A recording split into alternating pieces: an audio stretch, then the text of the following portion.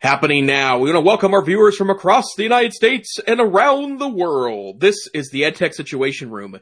Good morning, good day, good evening. This is EdTech Situation Room, episode number 217 for April 28th, 2021.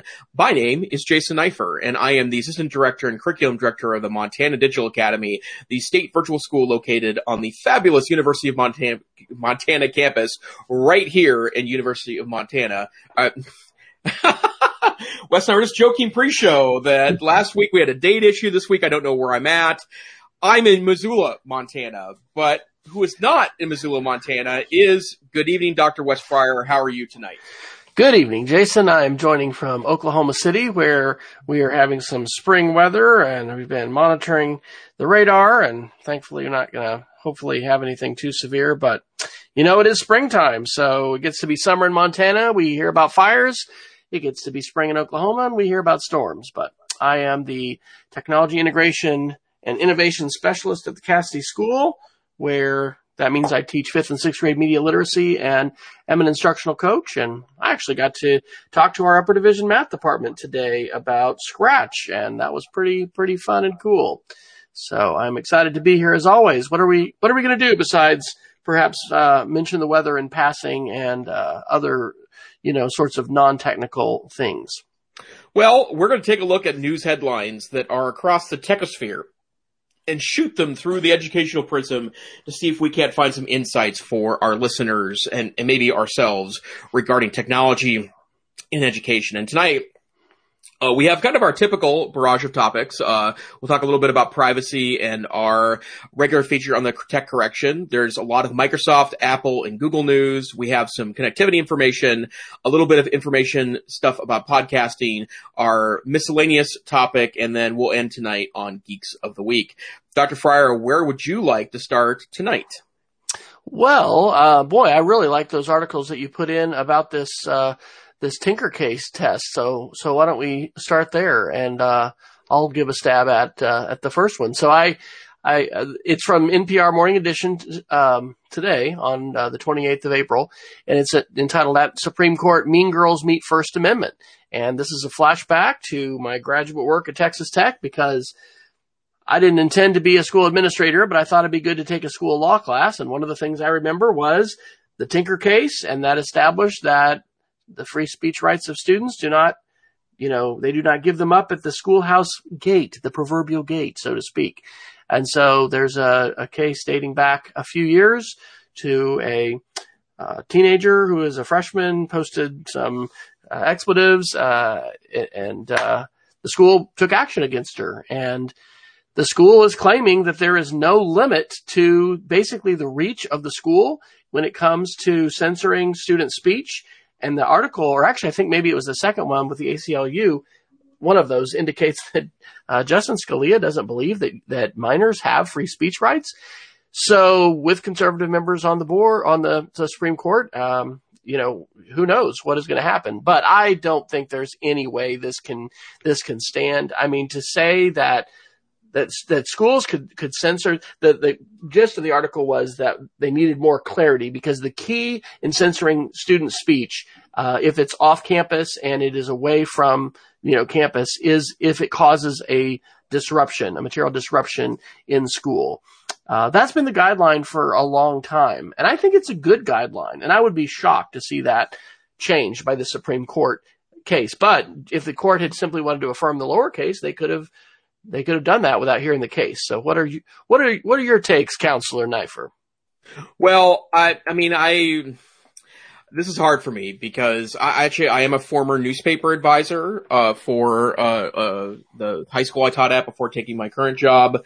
I'm a big advocate for student speech, because I think that that's one of the ways you practice being an adult is by being a student first, right? And the government teacher in me, I don't think getting rid of the test makes any sense, but this notion of in and out of school is a little problematic for me, because it feels like that, I just don't know if school was really meant to extend in the outside world in that way. And, define disruptive disruptive to school, right? Like that's the part that I find very troubling here, in part because, to be honest, I'm not entirely certain that the now college freshman that's at the center of this case, I think saying F off to a public institution is probably a protected piece of speech. And what student has not uttered an expletive, at least under their breath, at the school at some point? And I realize it's a different phenomenon to post that to Snapchat and the 250 individuals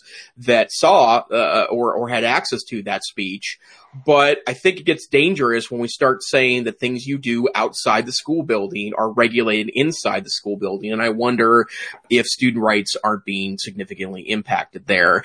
And the other piece too is that, there seems to be some notion here. It was the expletives that's the key issue here, right? That there was some strong F-bombs, salty language is what, I think it was Nina Totenberg, called the language this morning, during the banter back and forth with the anchors on Morning Edition. And salty language is a good description for someone dropping F-bombs, but I've had students hurl F-bombs at me. I've seen students hurl F-bombs at administrators before. And while it may be in bad taste, whether that's a punishable offense or not, I think is a different phenomenon than that.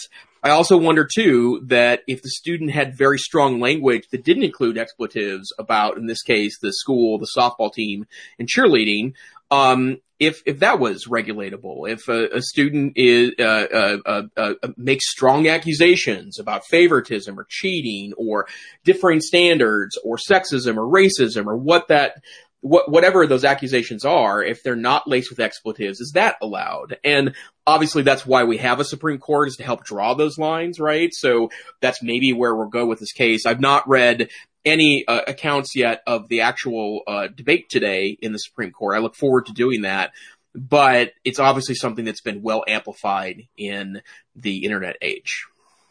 And definitely important to follow. And I think it also points to how we need to be helping students understand free speech. We have adults who remain confused about the idea of free speech, thinking that, in the United States, we have an unfettered and unlimited ability to say whatever we want without consequence and without any, potential for regulation.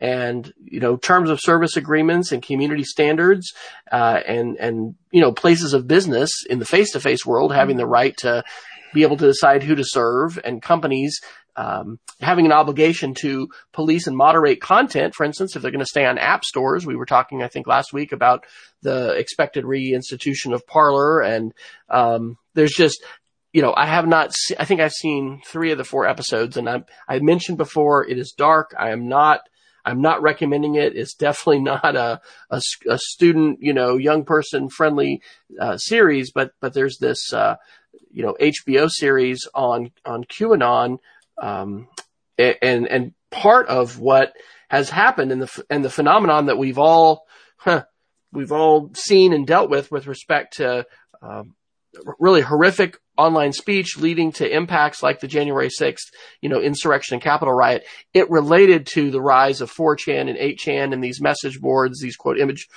boards that had almost no moderation at all. And so, hey, civics is important. Civics education is important.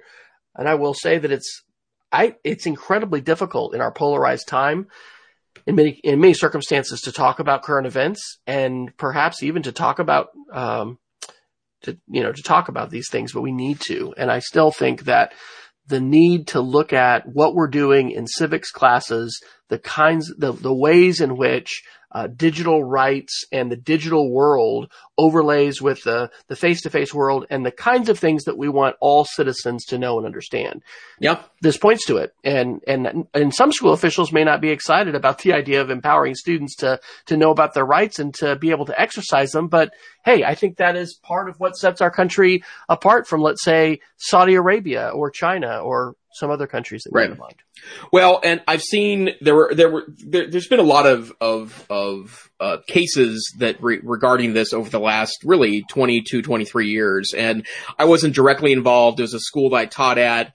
months after this happened, but I taught briefly in my hometown, Great Falls, Montana, and there was a big case in 2002 where a senior at Great Falls High created a GeoCities site, so that gives you a sense of how long ago we're talking about here, called the 10 Hottest Freshmen website, and took pictures of students at school. But the reason why it was an issue is because the student utilized was a member, I believe, of the don't quote me on this one as I say this on a podcast, but I believe that the student worked for either the yearbook or the newspaper and had access to passes to get kids out of class.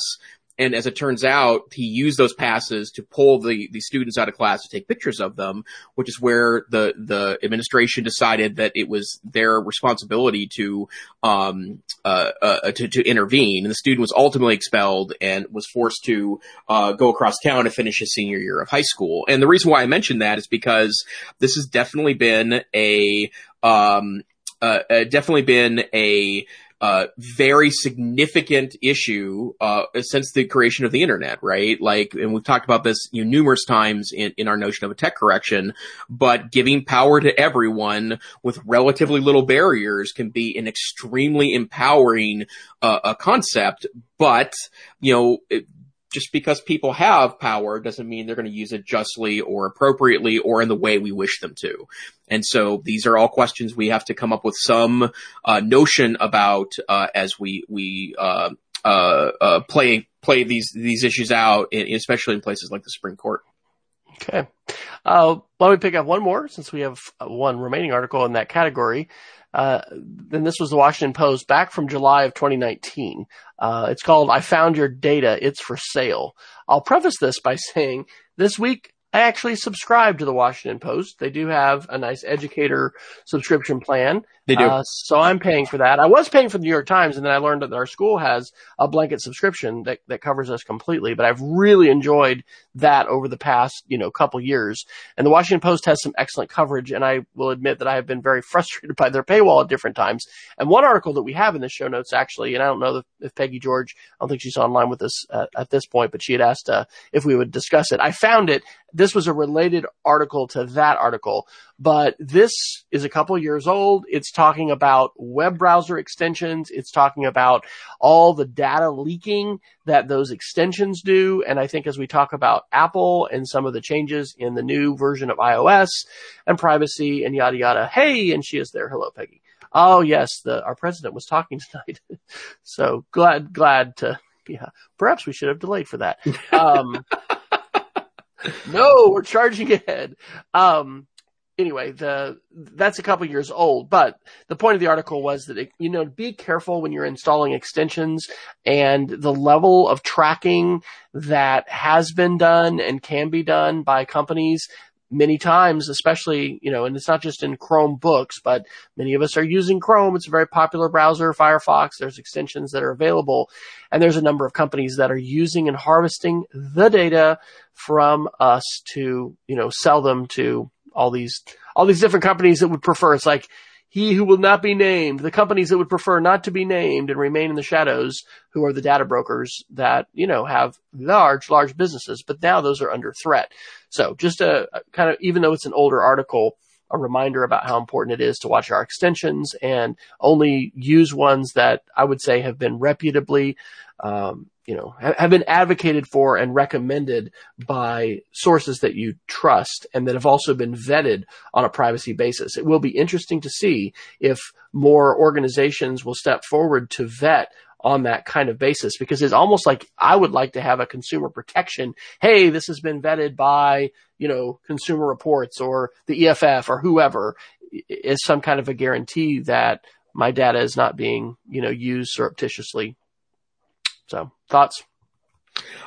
Yeah, I actually went to the website that was cited there about, it's called, did I just keep it up? I might not have, but that was selling some of that data. And I was willing to just right now put down $50 to see if it had my data on it, because that's the kind of stuff I like to do on those sorts of pieces. It did say that one of the things that it takes advantage of is nefarious plugins. Which is still a massive issue. And while we'll probably talk a little more later about Apple's decision to drop iOS 14.5 and your ability to opt out of things.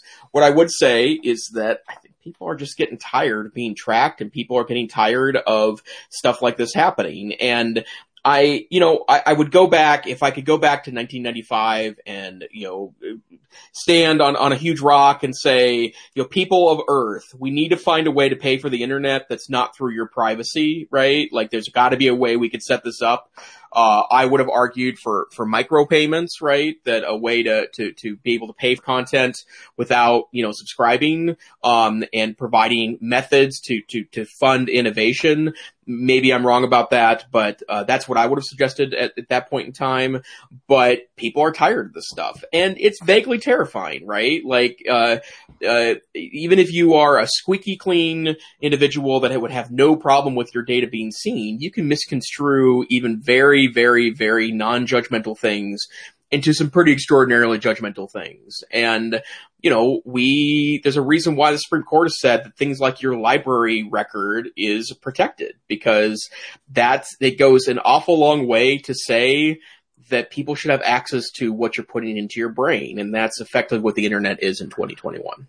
Absolutely. Privacy, as Tim Cook will argue, is a foundational right for all other rights. And we have talked on the show ad nauseum on different episodes. It's been a while, but about surveillance capitalism and Shoshana Zuboff's book that she spent 7 years writing, and how surveillance capitalism undergirds large portions of the modern internet economy.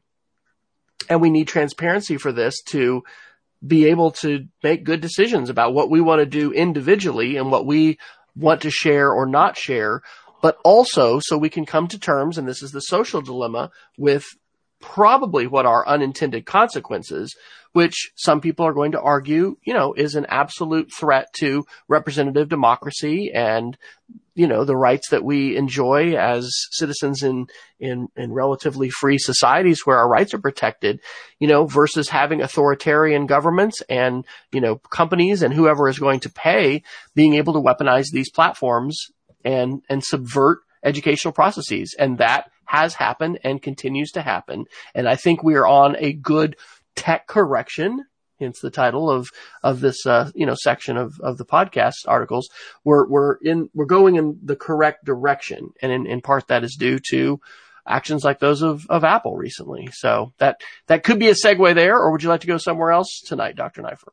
Well, yeah, let's go ahead and go to the Apple stuff, because I think, interesting to hear your thoughts on some pieces. So, a number of people have reported that iOS 14.5 has dropped, and I have installed it on both of my iOS devices. It's now the operating system on my iPhone and iPad. And I guess I did not anticipate myself doing this, and I went ahead, and there is literally a setting now you can go into in the settings. And all you need to do is click on a couple of settings, and it just stops tracking altogether. It's not as universal as it sounds, because there are still a number of apps in the App Store that have not updated, after Apple made apps update to be able to talk about what they're doing for their privacy restrictions, but it's enough. And I will say that I don't notice anything different. I mean, it's been a day, so it's not like it's a huge deal. But I guess value my privacy enough that was something I decided to do. And I've seen a number of articles today saying that 2/3 of iPhone users plan on turning the tracking off completely. So I guess I'd start with the question, Dr. Fryer, you are an Apple household. You're not just an Apple user. Your whole house uses Apple stuff, although I should say that my smaller household, me and my wife are both, will be turning off the tracking. Is this an option you will take as well? Yeah, I'm going to turn it off. I mean, these companies made money and marketers made money before we had this incredibly invasive level of tracking and data reporting. My issue, and I'd be interested who's had success with this, is so once you update, you go into settings, there's a new, you go to privacy, and there's right below location services, there's a new menu that says tracking, and then that's it. Allow apps to request to track. Well, the screenshots on some of the articles that we have, show little they show apps that will appear below here, and then you can on and off those apps. I haven't had that happen. I even deleted Facebook from this phone and then reinstalled it. And I've never gotten a prompt to say, hey, can we track you? Which I was expecting to do. So I don't know. I'm not convinced yet that I've really made any difference. However, one of the things that I wanted to point out, and this is in, let's see, I think this was on the, well, here's Peggy's article. So Peggy, thank you, Peggy, which by the way, I mentioned before I think you joined, I subscribed to the Washington Post this week. So, give you credit for encouraging that because I've been on the edge of doing that already. The article she wanted to, us to talk about a little bit is, Facebook now has to ask permission to track your phone. Here's how to stop it. And that's an April 26th article. Let's see. I was trying to think. Well, maybe that was the one. Anyway, I follow these steps and I think that Washington Post article leads to a link that talks also about third party tracking. And you have to do this on the web. You can't do this in the app, or it's a little harder or more difficult to do on the phone, but it lets you wipe out supposedly, and I think this can take 24 to 36 hours or something, third-party tracking data that has been tracked in the past, but then you've got to dig even deeper in order to, say no to future third-party tracking. But this is like you go into Walgreens or CVS and you buy some kind of medication, and then they're going to be letting Facebook know about it and they find out. This, by the way, some people will say, because I've read plenty of places where, no, your phone's not listening to you.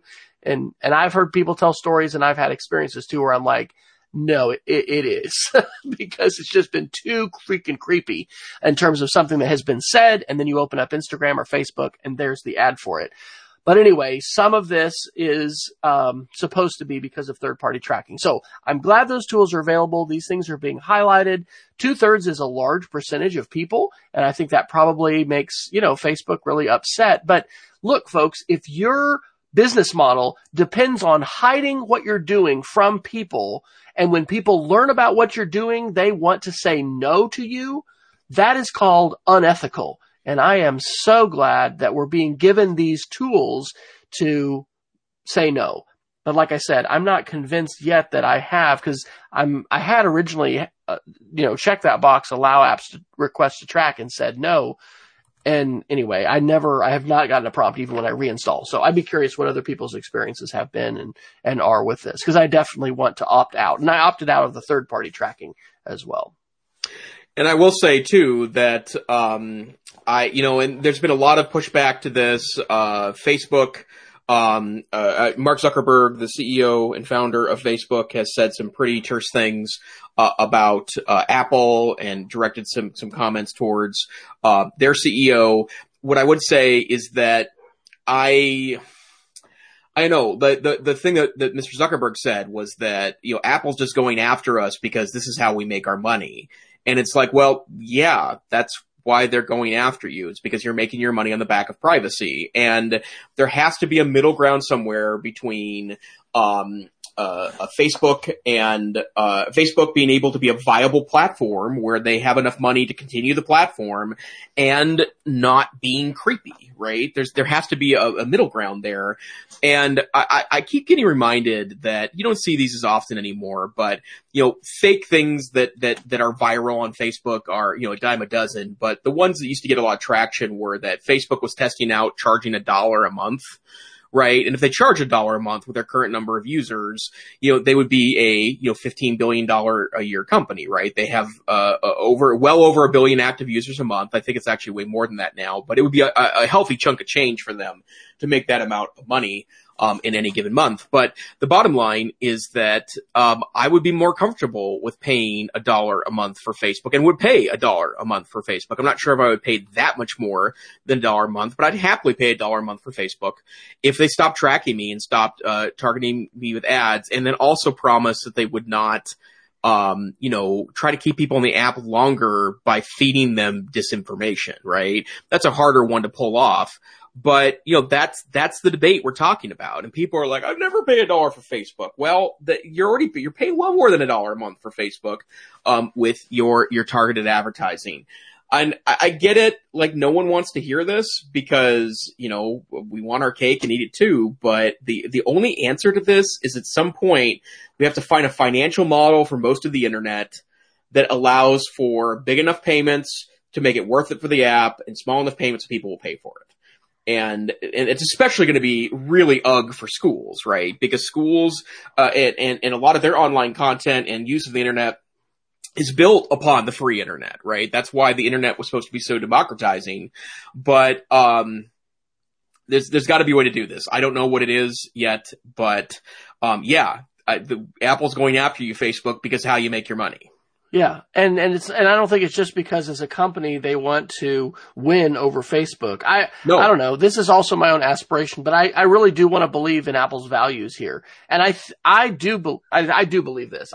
Apple has some strong corporate values. I've been, tied in with the company for quite a while and, as an Apple Distinguished Educator from 2005, yada, yada, yada. And, there's things about Apple that I have not liked and, some of the lock-in and, I'm not a fan of Apple News. I mean, I really chafe under some of the things where it's like, oh, but this is what you can only do on an iOS platform, especially when it comes to content, even iTunes U. I mean, I think that there's a big need that we have, and I'm speaking as an educator, passionate about public education, private education in all forms, to have accessibility and to address the digital divide and strive for equity, et cetera. But when it comes to this particular issue, and you have a number of Google articles in here that we're gonna talk about as well. Apple is really on a different page than Facebook, certainly, and even Google in terms of their business model and where they are standing. And so while I think many times we have, and I have too, sort of rubbed my hands and said, I don't know what the answer is. I think Apple is helping provide part of that answer, and it is through the provision of more information and more tools in the hands of consumers to make the choice that they want to make. So yes, we will be tracking this and seeing, what pundits are estimating are the percentage of folks who are opting out.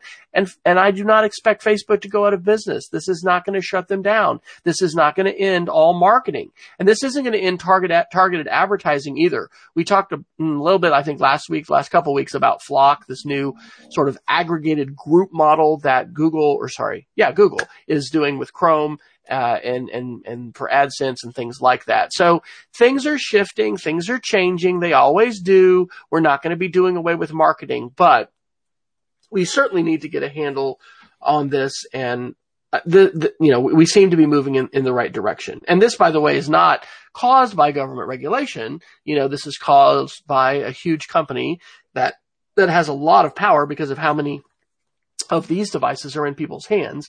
And, they're taking steps, I think, that align both with their profit incentive and their bottom line, but also in terms of people's perception of them and being able to curry favor. But I do think it's also their values. So.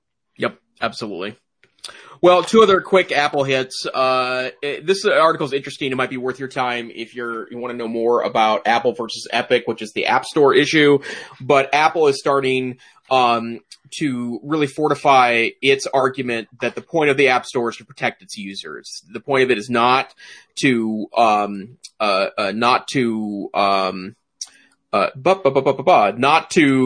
be a marketplace for app creators. It's there to protect its users. And I'm reminded of something that goes way back to the start of the iPhone. When the iPhone was first released, there was no app store. And in fact, Steve Jobs said at the opening pitch for the iPhone that you don't want third-party apps on your phone, right? You want the internet, you want the phone, you want what Mother Apple provides you, but you don't want an app store. And I would agree, with the criticism then to say that it really diminishes the power of the platform if you can't freely install apps. But I do think that the App Store has been a generally good middle ground for users and companies to get access to Apple users. And this notion, I don't know if the 30% cost share is too high or too low, or if that stifles competition. I don't have an opinion formulated that, but I do think users need protecting. And one of the things that I will tell you is that there's not a week that doesn't go by that another 25 or 30 apps over in the Play Store on the Google side aren't caught, stealing your data or mining Bitcoin on your phone or something stupid or insane. And you can download, really, really nefarious app stores and just install them on Google.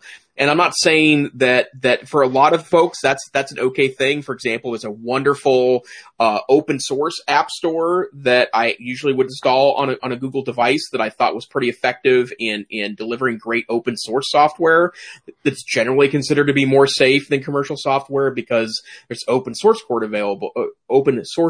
available. But the bottom line is that Apple is fortifying here. Yeah.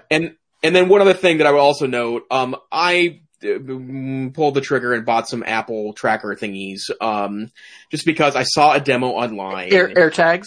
AirTags. I'm going to call them tracker thingies because that's kind of how I'm feeling about them right now because they got me right, like hook, line, and sinker. It was the demo that I rewatched and the notion of it does, right now I'm a Tile user. In fact, I pay for Tile Pro because of how good the Tile service has been. But the fact that you can, because you can't do this on Tile right now, you it will show you hotspots of where it's located at, and you can guide your phone around. It's not just playing a sound for you. It actually will show you where it's at.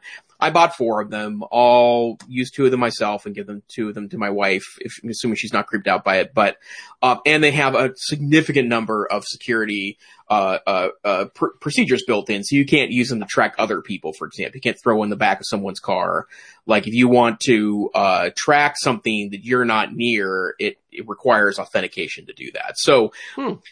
Interesting stuff, but immediately the folks at Tile freaked out about this. I think they knew it was coming. They had a press release moments after the Apple event ended last week, and they will be asking antitrust regulators to look into Apple getting into this business. So we'll see, and I'm sure that I will have a full review of this product next week. So, and we've seen this movie before with a lot of different features that a third-party developer creates, and it's an app, and it's great, and then Google or Apple decide, yeah, that is great. We're going to make that a core part of the experience. I think we're about to see that. Well, I don't think we are about to see that with Google and Chrome with screencasting, right? And a company like Screencastify is probably going to be in trouble. I mean, they're going to be challenged to further differentiate themselves from the default built-in features of that. But how many people are going to pay for that when it is built in? But I kind of think this is just sort of the nature of operating systems and computing platforms. I don't know, maybe not. It'll be interesting. There certainly is, I think, a greater appetite on the part of Congress and especially, Democrats in Congress to file some antitrust legislation and to push back against big tech. So, yeah, it'll be interesting to see what happens. Yep, absolutely so. Okay, where to next, sir? Oh, let's see. Why don't we slip down to the miscellaneous category? Let's do so. Yeah, this article is from the Herald Sun on April 27th, and I will admit to you, I don't even really know where the Herald Sun is. So what the heck am I doing as a digital literacy teacher? Not checking that out. So today, actually, I was talking about lateral reading with my kids. So let's do it right now. Wikipedia, Herald Sun. It is based in Melbourne, Australia. So when you vertical reading would be, staying on that website. Lateral is going to the side and simply adding Wikipedia to the name of the source. A great thing. So this is a Melbourne, Australia newspaper. And the headline here is, after years as a meme, Disaster Girl takes control of her image with a hefty payoff. And you probably will recognize this image. It is the image of a residential fire and this grinning young child who I guess a lot of people just assumed, had set fire to the house. And it tells the story that, of course, she did not do that. and her and her father had taken the picture, but it's the sale of this artifact digitally wrapped in as an NFT, wrapped into, what am I trying to say with cryptocurrency, the blockchain. So the NFT is a non-fungible token. We've talked about these a little bit on the show. This NFT eventually sold almost for $500,000, $430,000. But actually it's an encouraging story because here, she had no control at all over this meme and the way that it's been used and the spread of this thing. And now she, is a $500,000 as a result of the sale of this. I still can't get my mind around this. So, Jason, can you clarify the NFT for us all? Well, there's one clarification I have to make. I'm sorry to do this, Wes. This is actually the Durham, North Carolina. Is it? Herald Sun, yes. Oh, thank you so much. Yeah. See, we got a faster. I was having to try to talk and Google at the same time, Dr. I was clicking at the bottom. Thank you. But I would also note too, like, this is the kind of conversations that should be going on in your classroom, right? Like, I always, especially as a debate teacher myself, when I was in the debate classroom, that especially when we were talking about sources, like, just, these are group activities. They really are, as part of this process. But I don't get this from, here's my disconnect. I like the idea of NFTs, non-fungible tokens, because I do think that there is a whole world of digital art that just isn't getting compensated appropriately right now. And having some friends, some of which are former students that are in the art world that are mostly digital artists, and 100% chance she's not listening, but shout out to Chelsea Carlson, one of the most, maybe the most creative person I've ever had the opportunity to work with, former student. There's something here, right? And there's definitely something here, and that because the NBA and Major League Soccer and the WNBA and the NFL, they're all getting involved in this. But here's the disconnect for me, right? So Disaster Girl, which I read this article, it's a great article. I think it's good that Disaster Girl had an opportunity to get some control back of this because her image spread. The article is really good because it talks about a little bit about her history and how she became a meme, still very actively spread around the internet. But she decided to sell, this image as an NFT and made $500,000 on it. And there's an organization that's been collecting a ton of these meme NFTs as part of their archive of owned pieces. Overly Attached Girlfriend, that meme, her name's Lania. She also did this as well. Bad News Brian. The fact that I know the name of a lot of these memes is probably something worth judgment. But, the bottom line is that a lot of people profited off of this that probably deserve to profit off of this. But here's the disconnect. I still don't understand yet how you're really protected in ownership of this image, because what would need to happen then, based on ownership rules of media, is that you'd have to take a legal action against someone to reclaim that image when it's used inappropriately, right? Because copyright is against the law, but there's no criminal penalties there. Copyright is enforced via civil penalties, right? That's how copyright law is enforced in the United States. It is against the law to do it, but that doesn't happen in criminal court. That happens in civil court. And so I think that Disaster Girl would then need to sue someone that posted the meme, and to reclaim her rights or to profit off of that, right? Or ask for profit based on any funds that were acquired through utilizing that image. And my understanding is that you've always had that right? She's always owned that, for at least I think her father's always owned that photograph. He was the photographer. It was a photo that ended up in a photo contest. And he's always owned that photo. So he could have sued anyone that was spreading it in this way. So I don't know yet how NFTs protect the artist. That's where I'd like to hear more from artists that are doing this, because I'd like to hear your plans about how you're going to protect your intellectual property. I think that's an important part of this, but that's the missing piece for me right now. Very good. And shoot, let's just go ahead and finish off the category with another lovely article that is not a mainstream. And then we're going to get to some mainstream core Google stuff, I know, because Jason will always take us back. This is from The Verge a couple days ago, 2 days ago on April 26th. Inventive grandson builds Telegram messaging machine for 96-year-old grandmother. So this is delightful. This guy's actually I guess he's the co-creator of Telegram, which is a secure messaging platform. And so it's called the Yaya-gram, Yaya being a term of endearment in Castilian for grandmother, a warm way to refer to your grandmother. And so it is just super cool. You've just got this, literal like headphone jack with two male jacks and the names of the grandchildren that you want to communicate with. And so like a switchboard operator in the old days, you just connect to the grandchild that you want to talk to. There's a microphone. You hold down the button. You speak the message that you want to send to them. And then at the other end, they have the same system, and it's going to print out sort of like a receipt label of your message to them. And she's going to receive it the same way. And it all exchanges via encrypted message through Telegram. That, my friends, is a really, really cool DIY project. So don't let it ever be said that we're just here to get you down, talking about the tech correction and the doom and gloom. You have also heard tonight about the Yaya-gram, and I'm sure somebody out there is going to build one for themselves. I'm so touched by this that I can't even begin to start. And what I love about it too was that he went, it's not quite cyberpunk because this is like mid 80s look, but it is a very, it's a very 1980s looking device.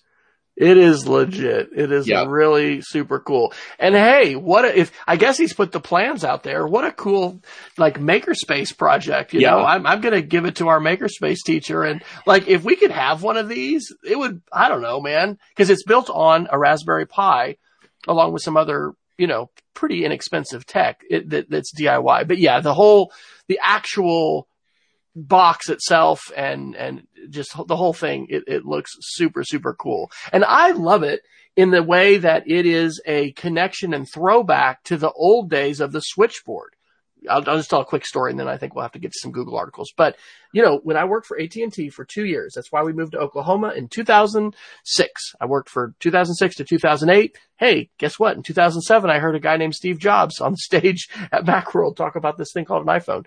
I had an opportunity to go into several different communities into what was the switchboard, the whole building that used to be people and then became digitized and now is just this really, really small area in a larger building, and we have in downtown Oklahoma City a museum, for the switchboard operators and where we came with telecommunications. So this is really cool that it's using an excellent encrypted platform, Telegram, to send these messages, but yet it's a throwback to the old days when we actually had human beings taking analog plugs and switching them back and forth. So pretty cool. Super, super awesome.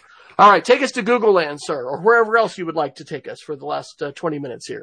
Sure. Well, Google I/O is coming up in May, and Sundar Pichai, the CEO of Google, has teased significant product updates. And so a lot of people are starting to suppose what that might look like. And it's everything from native installation of Stadia, which is Google's streaming gaming platform on Chromebooks, which apparently is something that people are desiring significantly. Potentially a new Pixel 6 phone, which would be a nice piece of new hardware. I'm sure the Google phones are vastly superior in my mind to alternatives in the Android universe. There's also rumors that Google will also be releasing its own silicone. So in other words, they're going to start making their own chips, which I think puts them in pretty decent competition with their friends at Apple. But one of the things I wanted to mention is that we'll certainly be keeping an eye on this. And my guess is that education will not be lost at this conference, that Google has made significant gains in the last year. I mean, everyone's up, right? Everyone is serving more because of the pandemic. But the bottom line is that more people adopted Chromebooks in the last 18 months than did any other platform, even though MacBooks also increased its market share during this time as well. So, stay tuned for that. Now some very specifics. First, Chrome OS 90 has been released, the 90th release of the Chrome operating system, and I have installed it on my on one of my home Chromebooks. In fact, I had the beta version. I installed the final version. I'm actually going to leave my town for the first time since March 4th. I'm going to see my parents this weekend, which is very exciting. I'll be taking a car trip. I'd be lying if I didn't say that just packing has been a little anxiety inducing because I haven't done it in so long. And they're going to see your hair, Jason. Do you think they are going to see my hair? Will she meet you with scissors? That's what I want to know. Well, it's either scissors or they're just going to like take a huge mallet, hit me over the head, and then shave my head because my parents have already explained that they're not a fan of my new hair. But so, my trusty HP Chromebook 13G1, by far my favorite Chromebook ever because I bought it used for $100 on eBay because it was slightly bent, and it's been my trusty pal ever since. But this has Chrome 90 on it, and the only thing that's really exciting about Chrome 90 that I think is worth your time, if this is useful to you to experiment with, is that there is now a native scanning app. And one of the things that Chrome has been really working on that I think has been really awesome, the Chrome OS team has spent quite a bit of time trying to make this a viable full-time computer for power users, right? And I've already proven you can do that, right? I'm a power user. I used it for a long time as my primary platform. I probably will still do so at work for a desktop platform, but you can now plug in a scanner, or if it's got a web-based interface, or I should say a network-based interface, you can scan to network, and you can now scan directly to PDF, or I think they have an OCR thing built in that as well. That's super cool. There's also one other thing that's probably more for power users. There's now a diagnostic app on Chrome OS, which you can see statistics about the memory and the battery and the CPU usage. And before, you could download third-party apps to do that, but as we explained earlier tonight, maybe that's not a super great idea to do in Chrome. That may be a something you might want to give up on, and building more things into the native a Chrome operating system, I think, is super great. But Chrome Unboxed has a great walkthrough video. There's still, in my mind, if you read Chrome Unboxed and About Chromebooks from Kevin Toffel, you're going to get 99% of the great information. It's not as well covered on a lot of technology websites and blogs as I think as it should be. But if you really want to get deep in Chrome world, those are two excellent news sources to be able to do that. So Wes, I guess I have to ask the question, now that you can scan natively in Chrome OS, is it time to give up your love of Mac OS and move to Chrome OS? Well, hey, let's be clear. I love Chrome. I have a Chromebook in my room. All my fifth graders have Chromebooks. Our entire middle school is going Chrome OS with a new, I think, Dell 11, Chromebook. So I'm really looking forward to having a new Chromebook. As you mentioned, your different devices. I don't know. Was it the USI stylus? Is that the yes, that's one correct. You talked about? I don't know if these Dells are going to be compatible with the USI stylus or not, but I'm really glad to see Google innovating. I echo what you're saying about, upcoming announcements. They're not going to forget education. We talked about on the show Google's fantastic education event that they had in February, and that archive is still available. You can go take a look at it. So many different things that Google did to rise to the occasion during the pandemic. And what other company could rise to what Google has done for free? It's just incredible. So it's always an exciting time, and I look forward to the I/O event. But and then also a throwback to the article, Jason, you had shared 2 weeks ago, and I mentioned it again last week, where it was like Moore's Law is not over, but it talks about chips and how it's not just about the processor speed and the kinds of metrics that we used to be comparing, but added on to that. And I'm not going to fully capture everything, but this idea of making your own silicon and the speed value of that, it's not just going to be something that Apple's doing. It's happening in other industries. And so, yes, I would be confident that we're going to see Google follow suit. And, this is just continuing to push that curve of speed and performance to the point where I think tonight, Jason, would you say you have adequate speed in the M-Processor Mac at your fingertips today, or do you find yourself wanting power? Well, the Mac OS is great, right? I mean, and the M1 chip is something really special. And the thing that is, I, I suspected this, but now that I have access to the device, it's just not slow in any way, shape, or form, right? Like it's not, there's no point I'm thinking to myself, man, I wish this was faster. And there are times, and I have access to a great Windows desktop at home. It's a gaming machine. It's a little old now. It's 5 years old. But I bought it with really great stats in 2015, and it's still a champ. And honestly, you don't need a lot of good guts to run Chrome operating system to where it feels fast and snappy. But this is it's a laptop, and I'm not even using a desktop. I'm just plugging the laptop into literally a used docking station I bought off of eBay, and I'm using it as a desktop computer. Usually, that's not a super great strategy. And the bottom line is that I don't want for speed on the Mac OS. That said, I like Chrome OS. I like how simple it is. I also like that I spend most of my time in Google Docs anyways. And for the record, I wrote most of my doctoral dissertation on a Chromebook, and it worked out just fine for me. So we'll see. I don't know what's going to happen to Google, right? They also stand to lose. I heard a statistic earlier today, billions of dollars with Apple's decision to allow people just to shut tracking right off.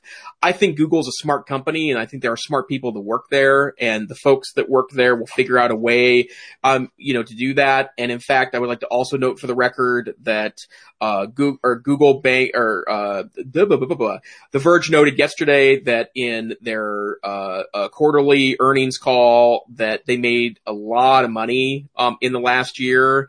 This is one of the reasons why I think it's a little strange that they are now charging for a lot of services they previously gave away for free. But I think Google sees that in the future, they're going to need to charge. There'll still be free tiers for everything, but for power users, they're going to need to charge some money. And I pay for extra Google services. I have 2 small business accounts that I pay monthly for. I have personal extra storage I pay monthly for. And I think my total bill every month to Google is under $20. It's worth that for me.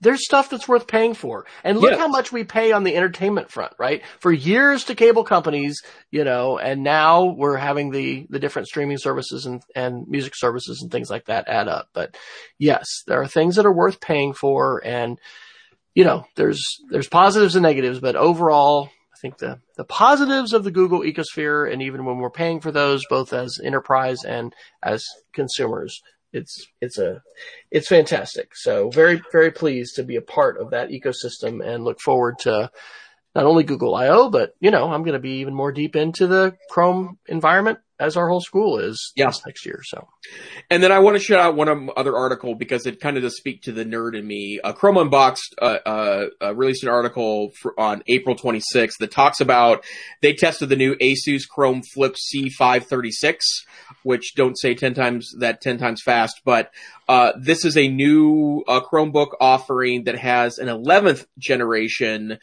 Core i3 processor. And i3 processors are not known for their speediness, and yet they ran benchmarks on this, and it was absolutely dominant over 10th generation Core i7 processors. And so I do think that there is going to be a cheap computer renaissance in the next year or two. That it's not that there aren't cheap computers right now. It's just that the vast majority of them are terrible. And you can buy a PC at your local discount store that will cost you $299 with impressive specs, but it's got slow chips and slow RAM and low amounts of RAM, and it's just not a good experience. But if the next generation of Intel chips plus what's happening in ARM processors right now and Ryzen chips, if that's going to create opportunities to sell premium $300 Chromebooks. The cheapest offering at Apple is a $599 Mac Mini that, by all accounts, is a speed demon in its implementation. And if Ryzen can allow Windows users to buy a great Windows laptop for $499, that's really excellent news, I think, for consumers. More importantly, I think it's excellent news for schools. So you can buy budget-friendly devices without breaking the bank, and then not sacrifice your user experience because of it. Two quick comments. One, the speed. I think I heard this on This Week in Tech, which I'm not listening to constantly, or maybe it was Clockwise. But I think they were talking about how, with the speed of these devices in Apple, this may be what Apple's waiting, among other things, waiting for in terms of AR and VR. There's so much capability to these devices beyond the current software and the quote unquote regular use of them. So that's going to be interesting to see how that develops. And my other thought is, hey, let's remember the netbook. Do you remember the netbook? When I became a tech director in 2015, we had about 20 or 30 of these cheap old things that had been purchased in our library, and they were small and kind of cute, but they were horribly slow and they just weren't that great. They kind of sucked, and, no one cried when we gave them away. And so today, the idea of being able to get a relatively inexpensive device that can be, not only faster today, but have a greater return on investment. I will say that, nothing in my experience has beat a Mac for that return on investment and how long we can use the hardware. So you do need to calculate a return on investment. And it's more than just how cheaply the, company can deliver the device to your loading dock. But remembering the netbook, knowing how, schools are very excited about the price points of Chromebooks, I think all of this bodes well for not only, today and consumer, but also in the future, because schools, we hang on to things for a long, long time. And in many cases, we're reticent to give them up. So important to keep the security updates going, important to, have a plan for when we're going to refresh things, but good to see these trends continuing, because we've certainly read articles before about the end of Moore's Law and it's all going to be over, and no, not yet. Yep, absolutely. And then, actually, let's save the rest of the Google articles for next week. I do want to do a couple quick connectivity articles. First, in a bit of breaking news, the Great Falls Tribune, which may not be on your reading list, but that's my hometown paper. The Great Falls Tribune reported, last week that Montana officially has the slowest internet of any state in the union. So, and that includes Alaska, right? Which, struggles a bit, with, internet connectivity. And it's obviously not me. I have 400 down and 20 up. I am just fine in relatively urban Western Montana. But just a note that I hope, if the infrastructure plan passes, that President Biden has proposed, that there is a concerted effort to make sure that real connectivity gains happen in very rural areas, because it has not happened despite 20 years of efforts. And that includes having a number of very powerful members of Congress from the state of Montana aggressively lobbying for that. We had a senator named Senator Burns, who actually has a building named after him at Montana State University, the Burns Telecommunication Center, that did a lot of work in the 90s and early 2000s to put money into telecom to bring the internet to Montana. Investment here has not kept pace, and we need that super badly. And then, just a kind of a bit of a follow-up article to that. The Verge reported yesterday that Elon Musk's SpaceX has received approval to lower orbit satellites, which will provide better service to Starlink. And Starlink already is pretty solid. I see a lot of people refer to mixed responses to Starlink, but I've read very few actual critical articles. It's not none. I've read one or two accounts where it hasn't worked super great, but everyone I know that's using it is super happy with it, and that will only get better as they put more satellites in the air. Absolutely. Well, is it that time? I think it is. I think we're at the top of the hour. Sir, your Geek of the Week. Okay. Well, this is going to be an interesting one for me. I learned this from my sixth graders today. I'm sure that you and Peggy are already spending countless hours playing Doge Miner 2, but it is kind of amazing to see how games that are really mindless and basically all you do is this, can take up so much time. And for the record, like, we do not encourage our kids to play mindless games on their devices. In fact, they're really not supposed to be doing that. And, we want to be using our devices for academic purposes at school. And when we're on breaks here, we're supposed to go outside and play Foursquare and do things like that. And it's great. But holy cow, right? It is a continual issue of what is the latest game and what are kids doing. And this Doge Miner, it's from a gaming standpoint, we do this as adults too, right? We could be doing all kinds, and I try to do some very edifying and positive things. I listen to great podcasts, but sometimes I am probably doom scrolling, my Instagram, looking at other people's pictures of barbecue. And, my wife loves Facebook Marketplace and these other things. So yes, Doge Miner 2, the most popular game among sixth graders at our school today. Go have fun. It's free. Jason? Hold on, I'm mining Dogecoin. You can go to the moon, and then you upgrade your pickaxe tool, and then I think you go to Mars, and then Jupiter's the next planet. So just keep on leveling up. I did tease it last week, and we'll have to push it to next week, but I have invested a bit in Dogecoin, and the return on it's been pretty ridiculous so far. I don't expect that to continue or really to get my money back out of it, but cryptocurrency is a thing. And it's probably realer. Realer. It's realer, baby. Hey, there's a show title. It's realer. Cryptocurrency. It's realer. Cryptocurrency is realer than we're probably giving it credit for, but my partner in crime, Micah Castelli, and I have been keeping an eye on this, and think there may be something here. Just remember that one Bitcoin is worth $30,000. I'm going to share something that's completely different. In my next life, I will be a designer. I love graphic design. It's so soothing and interesting and pleasing to the eye. But, I know just enough to be functional in my day job. That's really the amount of graphic design that I have. But I do like playing around with things like Photoshop filters and templates and overlays and all the cool things you can do with Photoshop. And I love retro style design.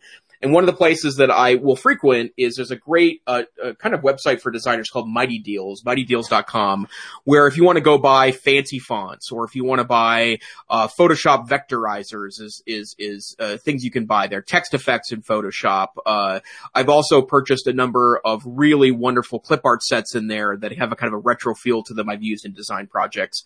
It's really cheap. It's not, it's not going to be the super premium stuff, although occasionally they have a really incredible thing there. I've also picked up a number of wonderful, presentation slide templates before that I've utilized in data presentations, but that's mightydeals.com. Well, Wes, where can people find you on the internet? Well, I was just on Doge Miner too, but you're not going to be able to connect to me there. So wesfryer.com/after, encouraged by David Jakes. I set up a new Twitter channel last weekend for the pulled pork or pork shoulder that I smoked, and you can find me on Cooking with Wes, and that's also on Facebook, but purely culinary arts there, wesfryer.com/after. You can get all the links. How about you, Dr. Neifert? I am mostly on Twitter, TechSavvyTeach, and I don't engage a ton of conversations there. What I like to do is share things that I've been reading, and many of those things end up on the EdTech Situation Room. But this show here is the EdTech Situation Room. We are a once-a-week podcast where we'd like to talk about technology and kind of shoot it through the educational prism. We'd love if you join us live. You can hang out with Peggy George in the chat room. You can do that by following us on Twitter, EdTechSR, or you can go to our website, edtechsr.com, and we broadcast live over YouTube and Facebook, where we have the chat room open and ready for your comments. If you don't want to join us live, that's fine. We're here, by the way, at 8 p.m. Mountain Time, 9 p.m. Central Time, somewhere in the middle of the night UTC if you happen to be in that part of the world. But if you don't want to join us live, feel free to download us wherever finer podcasts are aggregated, which includes everything from Stitcher to the Apple Podcast app. We wish you a great week. Stay safe, stay savvy, and we'll see you next time on the EdTech Situation Room. Good night. Good night, everybody.